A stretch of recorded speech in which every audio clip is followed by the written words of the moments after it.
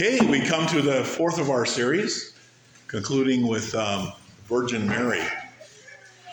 Last week we looked at Genesis 18, and we saw how three visitors came to visit Abram in his tent to announce to Sarah that she was going to have a son. Remember, one of those visitors was the capital A, Angel of the Lord. It's the Son of God who appeared in the flesh temporarily, just briefly. But now he makes his entrance to earth again, but this time he comes in the womb of Mary. He kept his promises. He kept his promise, right? Sarah did receive a son, and 2,000 years later, after Abraham, you see him entering the womb of the Virgin Mary, the Emmanuel, God with us. And so I'd like to turn with us this morning to, first of all, Isaiah 7:14. There's a prophecy of that. And then we're going to turn to Luke 1, 26 to 38. Isaiah 7, verse 14.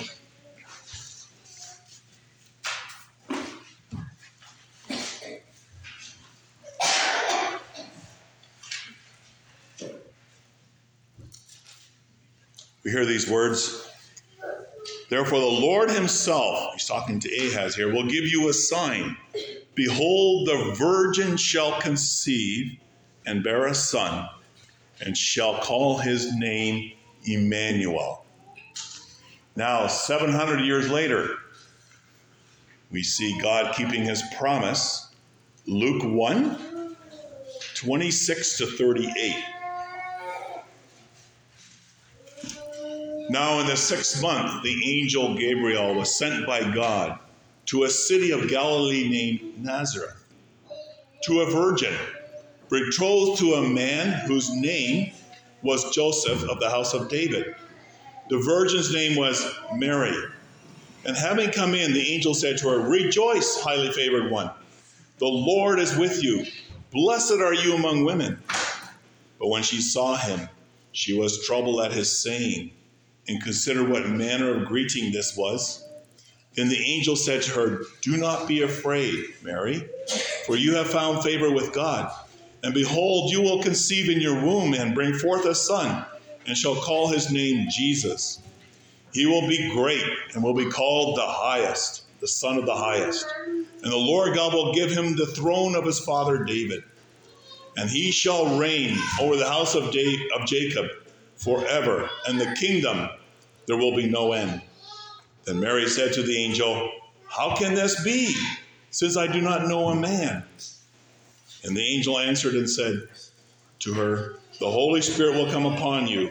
The power of the highest will overshadow you. Therefore also that Holy One who is to be born will be called the Son of God.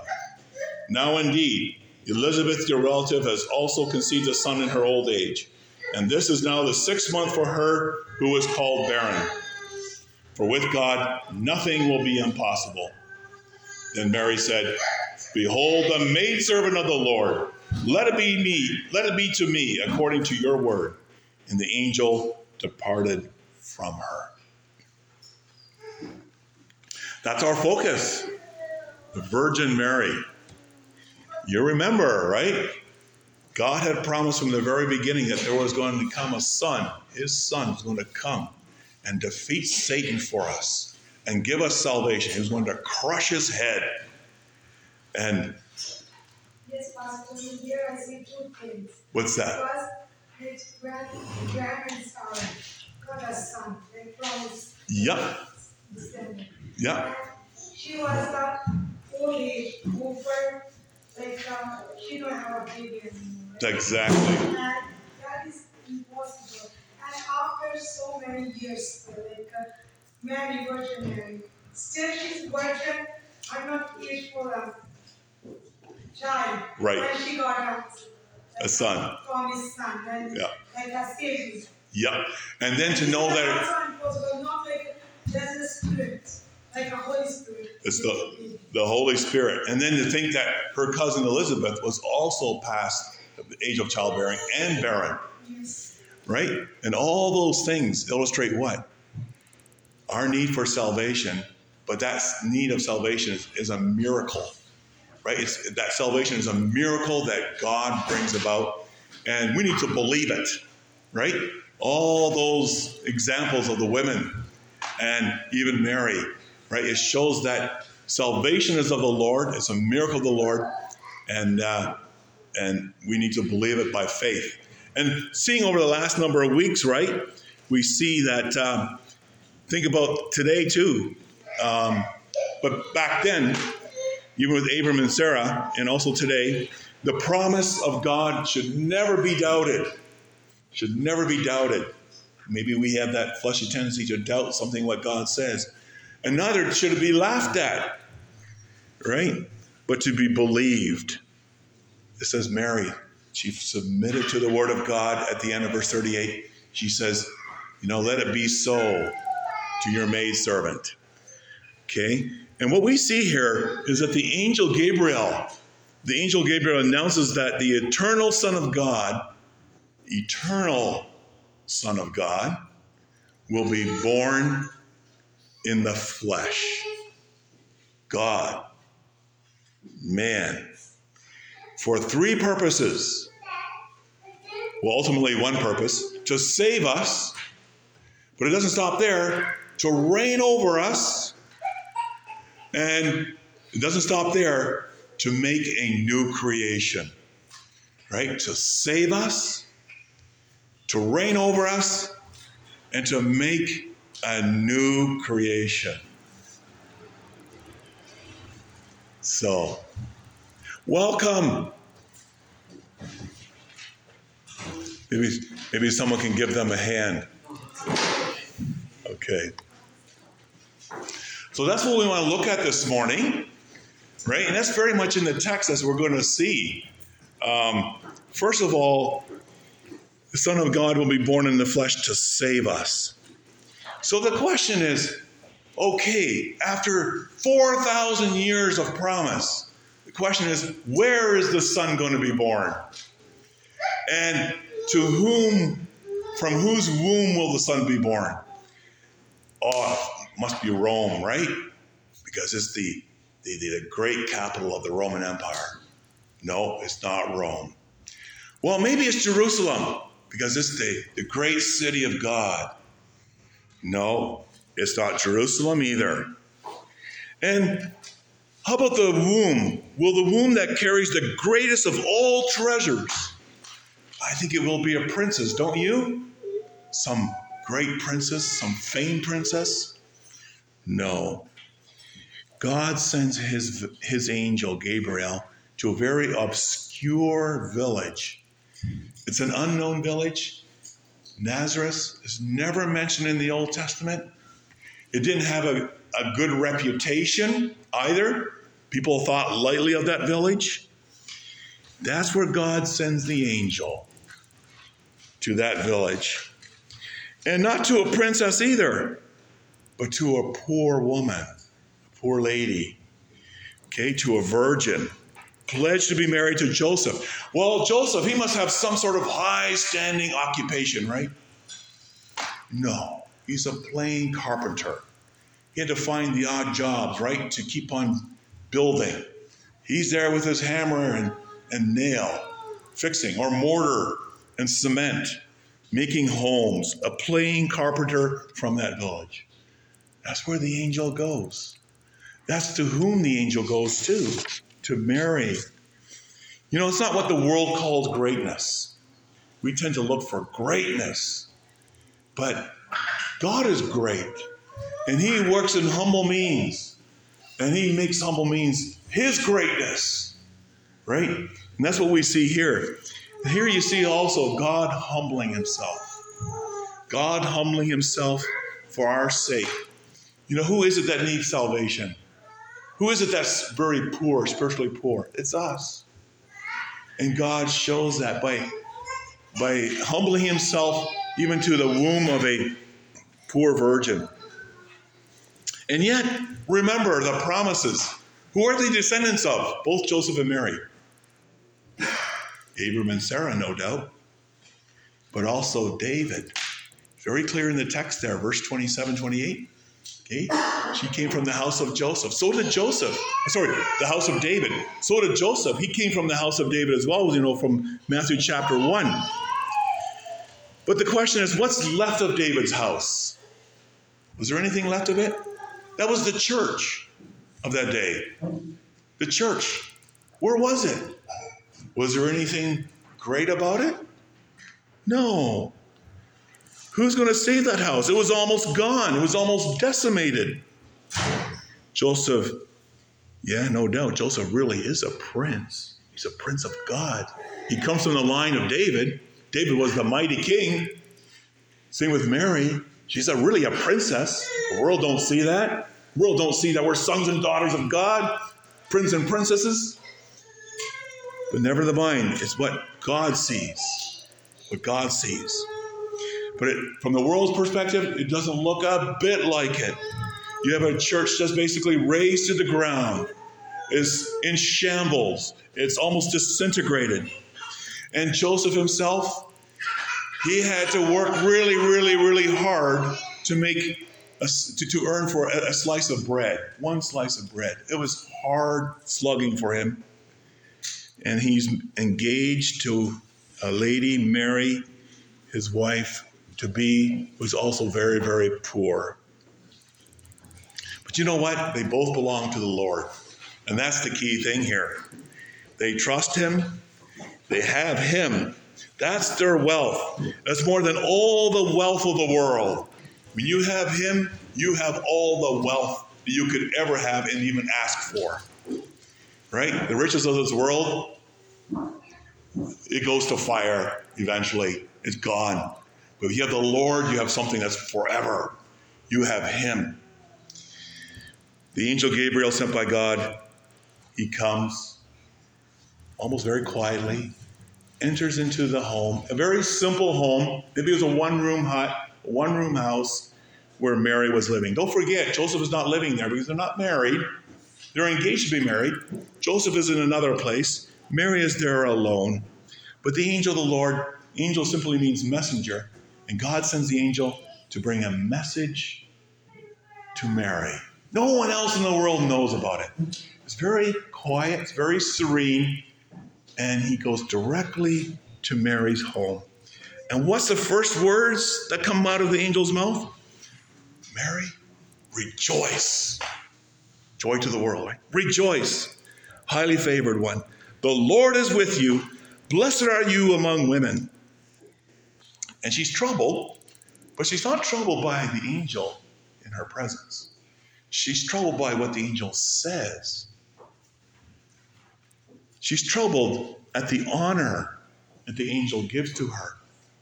She's troubled because she sees herself as too low to be blessed with the goodness of the Lord in her life.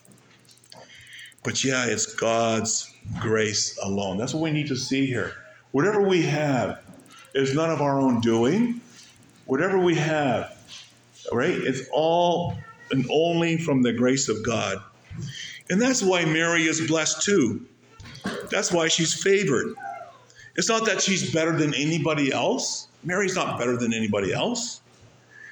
That she does not deserve this place more than any other woman in the world. By the way, there's no legitimate place for worshiping Mary, as many people do. She may not be worshiped. That's idolatry. And she may not be prayed to. That's also idolatry. Scripture gives no place for that whatsoever. She's human like us. She's in need of a Savior. You notice in the song later, in Luke chapter 1, she calls God what? Her Savior. She needs a Savior like any one of us. It's His grace alone. God chose her in His plan from the very beginning. It wasn't God all of a sudden thought, oh, there's a nice lady. No. Even before the creation began, God had her in mind. That she was going to be the one that would bear His chosen Son for our salvation. You know, it's His grace alone. Verses 30 and 31, He says to Mary, you don't be afraid. Don't be afraid. For you have found favor with God, and behold, you will conceive in your womb and bring forth a son, and shall call his name Jesus. Who's the son she will conceive? God's son.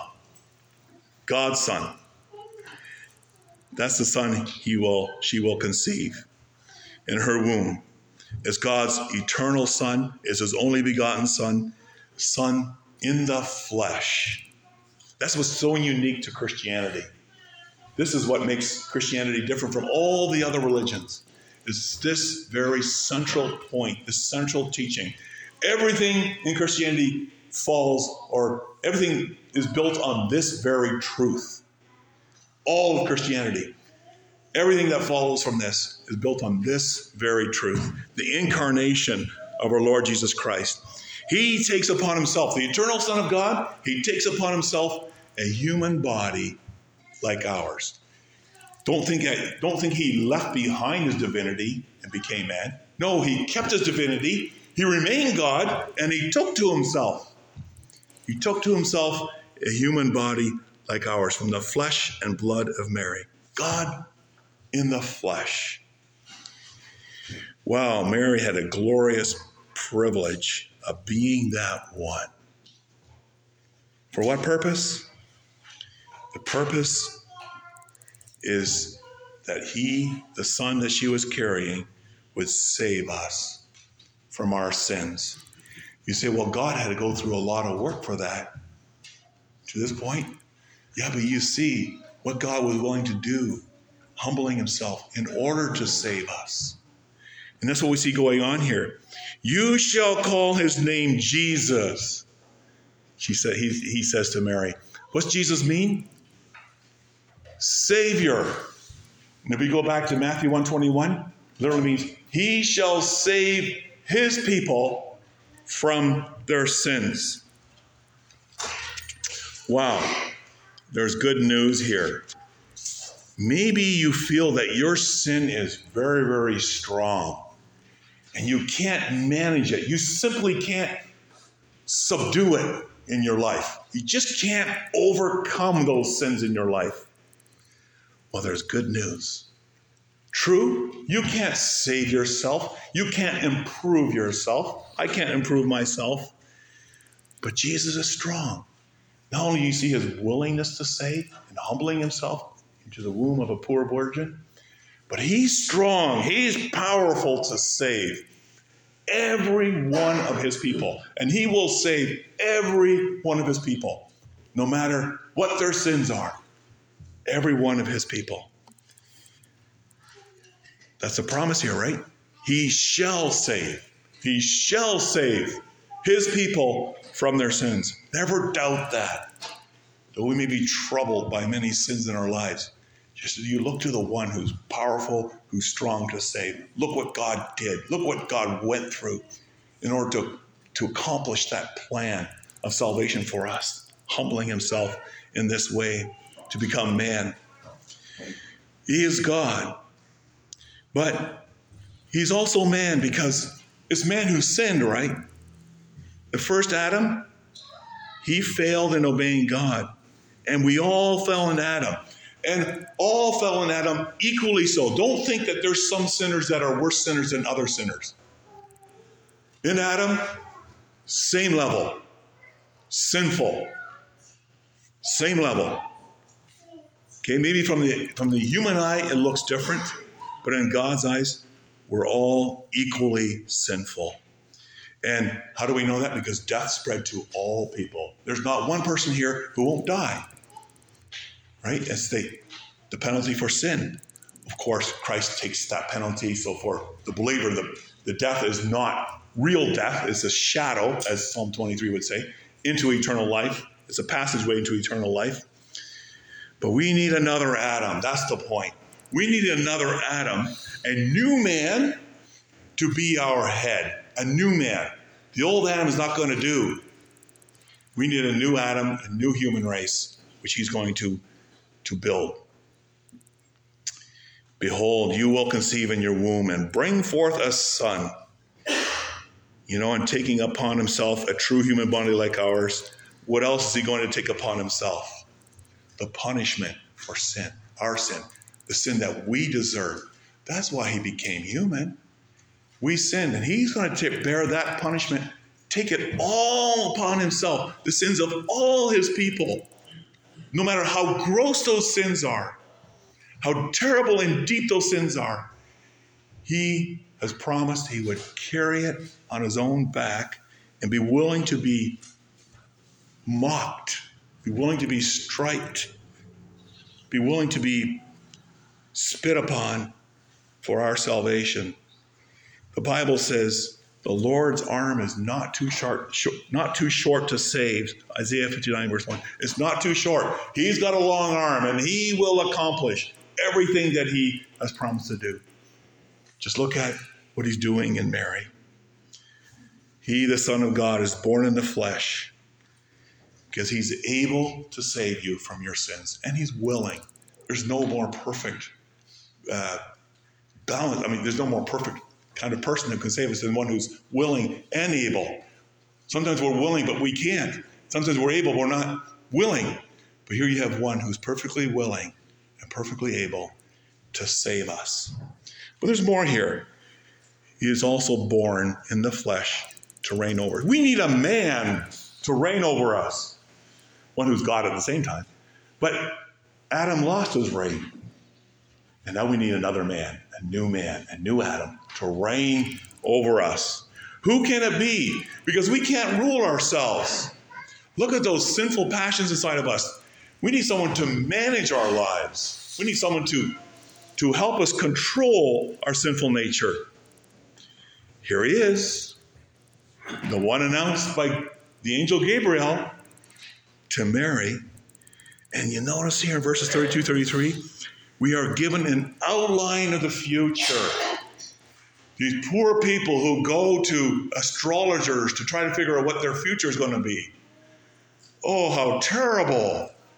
They live in so much fear. Aside from the fact that God doesn't want us to do that. But here you see a whole outline of the future. Right? The incarnation of the center, it comes from all the way from God's word to Adam, the promises. And he lays out the whole future before us. Okay, in terms of what Christ is going to do in his person and in his work. He's eternal king, and it speaks of his eternal kingdom. Look at 32, 33. And he will be great, full of rich promises.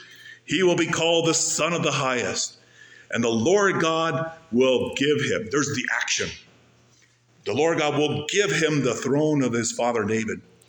And he will, there's another action. He will reign over the house of Jacob forever. And his kingdom will last for 1,000 years. No, his kingdom will be forever and ever and ever and ever. Think of the Handel's Messiah song, right? The Son born of the Virgin Mary. He's going to do something for us that we could never do, and he's going to obtain the victory over Satan. He's the Satan crusher, the crusher of the head of Satan. He's going to overcome sin. He's going to overcome death. He's going to overcome hell. How is he going to do that? By rising from the dead. God in the flesh. It must be someone in the flesh to do that for us in our place. Man, a new Adam. Christ is going to do that. Thank God that because he did that, he can also defeat sin in us. Right? He overcomes so that we can overcome. Oh, there's so much good news here, right? He can subdue our sinful passions in us. He's that powerful. No one can say, well, my sins are too strong, I have to give in to it. I know it's the human side, but who's the great one who's able to?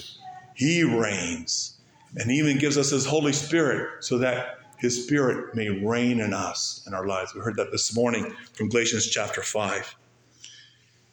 He ascended into heaven after rising from the dead.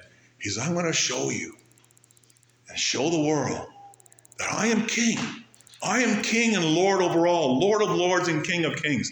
40 days after he arose from the dead, he arose where? How? In our flesh. As man, the new Adam. Now sits at the right hand of God the Father, showing that he is king. As the angel announces to Mary, notice what the angel said? He will be great. There's his greatness, his resurrection, his ascension. And he will be called the Son of the Highest. There's no one higher than him. No one higher. There's no one that can do what he does. He gains the kingdom for us. Notice, not only does he live forever, and all those in him live forever, but his kingdom is forever. He gains the kingdom for us in the flesh. Notice this, and the Lord God will give him, that is his son, the throne of his father David. Don't think Jerusalem here. He's not referring to Jerusalem. He's not talking about when Christ comes back, he's going to assume some sort of physical throne in Jerusalem. That's not what he's talking about. Okay, 1,000 years before, God spoke to David. Remember, 1,000 years before, 2 Samuel 7. He says to David, I will set up your seed after you, who will come from your own body. I will establish his kingdom, and I will establish his kingdom forever. The one in Jerusalem is only 1,000 years. That's not forever. Right? I will establish his kingdom forever.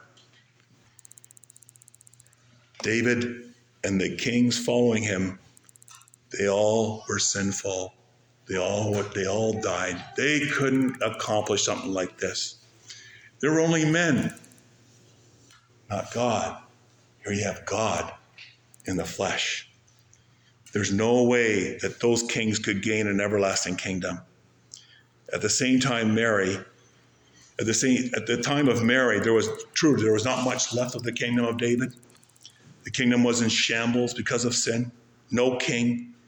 And yet God fulfills his promise in Jesus, the one born of the Virgin Mary, herself from the lineage of David. And then in this context, that's when the angel proclaims, the Lord God will give you the throne of his father David. What's he referring to, the throne of his father David? Speaking of his ascension into heaven. That's when he assumed the throne of his father David. When he ascended to heaven 40 days after. And that kingdom that he gained at his ascension, that kingdom is going to last forever and ever and ever. Sure, at some point when Christ returns, he'll give the kingdom over to the Father, but that kingdom will continue to live forever, to be forever and ever and ever. The angel says, and he will reign over the house of Jacob forever, and of his kingdom there shall be no end. He's the one who raises the house of Jacob to life. Who's the house of Jacob? It's the church. Right? The new Israel of God. This is the church today. The church today is really, you say, the manifestation of Christ's reign on earth. Here you see something of the character of Christ that's in the church by the work of the Holy Spirit. Outwardly, today too, like in Mary's day, the church doesn't look very strong. It doesn't look very victorious in our world. But we have to remember, neither did the Son of God, when he came to earth, look very victorious. He didn't look very victorious in the womb of Mary, the Virgin Mary. In the manger, it didn't look very victorious. On the cross, definitely not. Yes, the church today, and I think we think about it at Christmas time, especially with the persecution generally rises in the world against the church. There's persecution, there's bloodshed, there's violence toward those who give their hearts and lives, their allegiance to Christ Jesus and not to the mores of the world. But Christ's kingdom is not earthly, it's not glitzy, it's not made of gold and silver. Remember the cross? It's wooden, it's simple. Yeah, in all the temples, that gaudy idol looking down there, it's just man's attempt to make his glory on earth. No, it's simple. Christ's kingdom is not earthly or political, but he establishes his reign of grace and truth in the hearts and lives of his people. That's what's lasting, that sense of peace and joy in the hearts of his people. I like what Paul says in Romans 14. The kingdom of God is not eating and drinking, but it's peace, joy, and righteousness. That's the character of Christ's kingdom. The world laughs, no doubt. But don't doubt. The kingdom is more secure than ever. Christ is never going to lose his hold on it. There's going to be no coup d'etat. No one's going to overthrow him. He's already overthrown the enemy. We live among defeated enemies. Before his glorious kingdom. And see it happening today. The empires of the world are going to go down. They're going to pass away. And Jesus, he's the one who's the Lord of Lords, King of Kings. Revelation 19. And his kingdom shall prove to be an everlasting kingdom, and his dominion shall not pass away. You think, well, how is this possible? Because, from Adam, we went from life to death. In Christ, it goes the reverse. It goes from death to life. And you say, well, it doesn't fit with the law of physics, because the second law of thermodynamics says everything goes from order to disorder. It's just, it's the miracle of God. And that points us right back to how this miracle occurred in the womb of Mary. How is this possible? It's the power of God who reverses the curse. That stems to the Son of God, right? The miracle of the Son of God taking on our flesh in the womb of the Virgin Mary. And Mary herself asked that. How can this be? Because the power in the womb is the same power in the world and in the lives of God's people. The one who's born in her is also born in us to reign, to live forever. So that Mary here is not doubting. She's just astonished. She's astonished. The Son of God is born in the flesh, not only to reign over us, but also to form a new creation. Notice the power in her womb, first of all. Answering Mary's question, the angel responds in verse 35. The Holy Spirit, this is how it will happen. The Holy Spirit will come upon you, and the power of the highest will overshadow you. Therefore also the Holy One who is to be born will be called the Son of God. No, not the son of Joseph. Okay? Sometimes people talk about Joseph being the father of Jesus. That's not true. The legal father, yeah, but the heavenly Father, right? The Son of God. Is anything too hard for God? Verse 37 makes it very clear. For with God, nothing will be impossible. The world calls it a scandal. Yeah, right. God becoming creature, Creator becoming creature. Yeah, right. God taking on human flesh. But what we see here by faith is the wisdom of God. Something that no human being could ever conceive or imagine in his own mind. That God in his wisdom is securing the way of salvation and a kingdom and a life without end. His Son, who is God, takes to himself a body like ours. But how is he conceived? Not by a man, but conceived by the Holy Spirit. So that, why does he do that? So that he does not inherit the sinful nature of our first Adam. Had it been a product of Joseph, he would have inherited the sin of the first Adam. The angel tells her that the Holy Spirit will overshadow her. And what does that mark? That marks a new beginning for man, a new creation, a new Adam. Just as the Spirit overshadows the water at the beginning of the world and forms the first creation, so the Spirit here is going to overshadow Mary to form a new creation in her womb. Hers will be the womb of a new world. And the wonder Mary in her song sings. She sings about the overthrow of the world's wicked and the exaltation of God's people. There will be a reversal of that someday. A king conquers. You see here not only a power in the womb, but the power in the womb is also the power in the world. A king conquers, and once he's gained what he conquers, What does he do? He rebuilds, he makes new. And that's what Jesus is doing today by the mighty work of his Spirit. Yeah, just through very simple means, through the gospel, through the preaching of the Word of God. Just a reminder of just another example of this. One man who had no knowledge of who we were, he called, he says, "Can I come?" And he said he came here. And he sat in the car 5 minutes, wondering whether he should come in. He was terrified of walking into a church building. He almost left, he said. And now he's hearing the scriptures 1 hour every week. It just goes to show that God does his work in his way by the working of his Holy Spirit, making lives new. The church, his people, are a new creation by the miracle of new birth that takes place in his people. The one born from Mary is the one who is born in us by the Spirit of God, that we become Christ. It's by the powerful working of the Holy Spirit. Just 3 scriptures I want to look at. Notice what James 1 says. Of his own will, he brought us forth. How? By the word of God, by the word of truth, that we might be kind of the first fruits of his creatures. John 3, verse 5, Jesus says, "Most assuredly I say to you, unless one is born with water and the Spirit, he cannot enter the kingdom of God." 2 Corinthians 5, "If anyone is in Christ, he is a new creation. Old things have passed away. Behold, all things have become new." How's that possible? God's power. The world don't see it.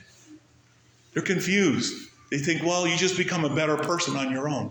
They don't see the miracle of God's grace. The miracle of God's grace of salvation, right? Which began in Mary's womb. You see it in the lives of his people in the world. It's possible. One day there will be a new heaven and a new earth. And all the blessings that go along with this renewed universe. It will not belong to the empires and the Trudeaus of this world. It will not. They will pass away. They will be dethroned. We will inherit with the saints in Christ a new heaven and new earth, a place where there's no more death, no more crying, no more sorrow, no more sin. Fullness of life, fullness of fellowship. How do we know? Because the Bible says so. That's where Revelation ends. His kingdom will be forever and ever and ever. It's already begun. It's already begun. It began, his mediatorial kingdom began in the womb of Mary. That's where it began. We deny the incarnation. We deny everything else of the Christian faith. We deny salvation. It's so critical. It's the central teaching of the Christian faith, the incarnation. How does Mary receive the message? She says, "Let it be to me according to your word." As a virgin with child, she would suffer ridicule for the sake of Christ. No doubt. They would see the bump. See, she's not married. She's not married. There was a scandal, they would think, they would say. But by God's grace, Mary was willing to suffer that ridicule because she chose life. How about us? Are we willing to suffer ridicule for the sake of Christ? Because life is so much more, is so much better. The life that God gives us in Christ. Many mock it. Many laugh at it. But by believing it, yes, you will suffer ridicule, but you are blessed. You are blessed like Mary. You are blessed as sons and daughters of God because you have that life eternal in Christ. Nothing is too hard for God. Nothing. See his wise care for us and for us in our salvation. Like the Christian song says, "Oh, come, let us adore him. Oh, come, let us adore him. Oh, come, let us adore him. Christ the Lord." Amen.